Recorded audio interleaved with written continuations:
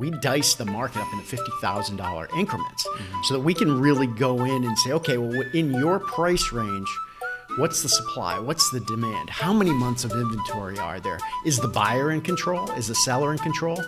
And the biggest one that we have, I think, is based on the last 2 years of sales in that price range, brokering a property in the traditional facet, what are your chances of sale? And we're live. Go. Again? Yes, sir.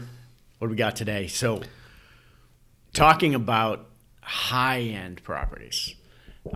Define high-end. What is it? When I say high-end, I'm not necessarily just talking about location.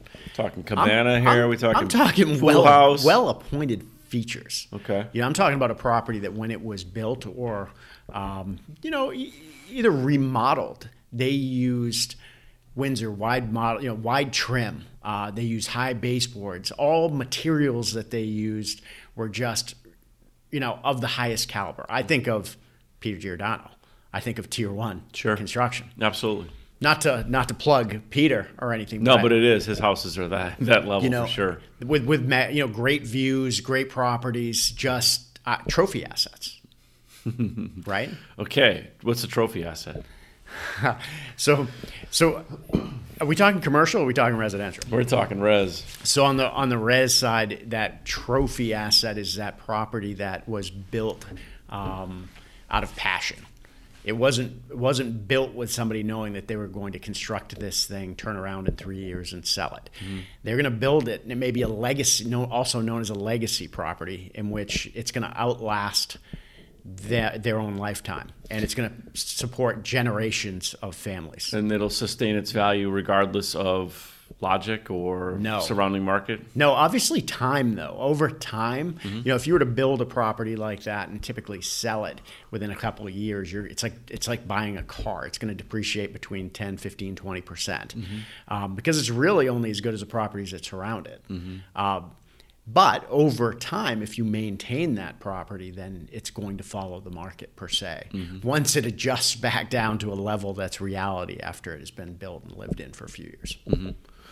Well, just to add to that, just to indicate what kind of market we're in right now. I mean, obviously everyone knows this, but on the higher end, a lot of these $2 and $3, $4 million properties that were either on or off the market for years and just didn't sell because maybe they weren't waterfront. They were trying to command a higher price, but they didn't have water access or water views, or they didn't have the buyers. Yeah, they just weren't there. But behind the bar last night, talking to a couple locals that purchased recently, and they've been looking for a place down this way in that higher price range.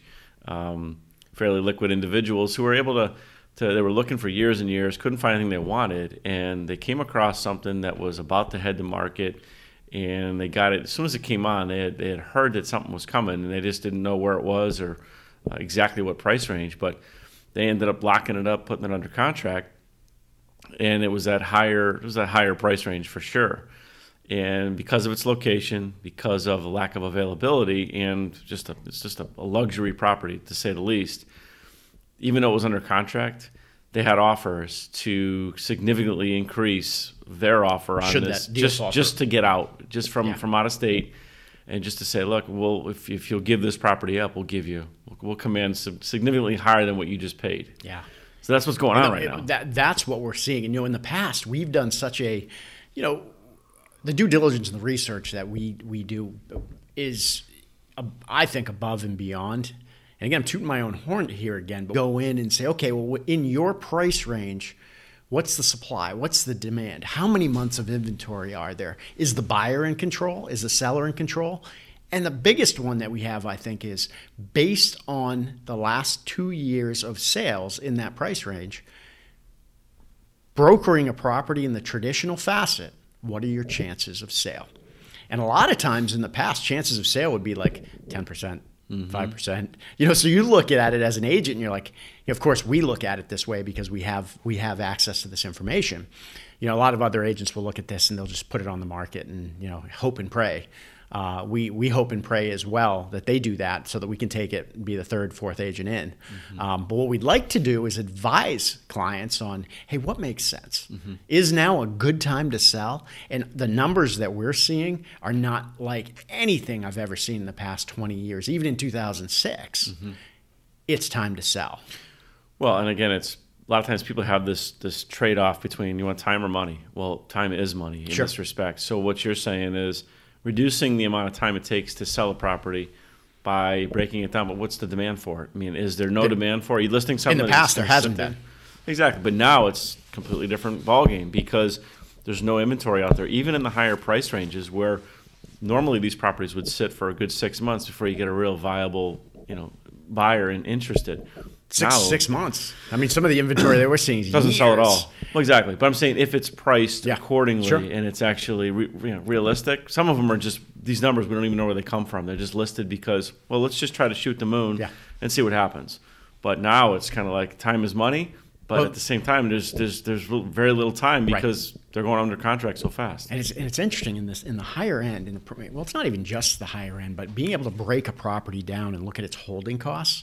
And by holding costs, I mean taking the taxes, taking the insurance, whether it's flood or just homeowners, heat, electricity, what it takes to maintain it, and breaking it down on a daily basis.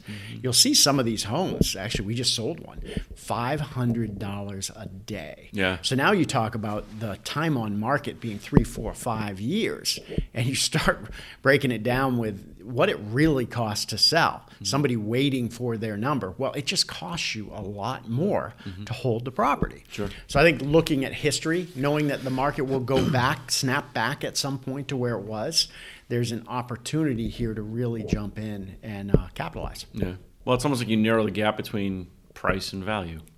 We keep coming back to that, don't we? I know, and I keep beating it to death, but it just makes sense. Whenever something hits me, I look and I say, well, let's try to articulate why this is important. And I think this is right now, it's kind of a purge that's going on. There's so much inventory out there that's actually being sold. Yeah. Changing market that we're in. And we'll get into some deeper elements of the market and what's making this happen later. But right now, I appreciate your time. Yep. Yes, sir. Talk soon.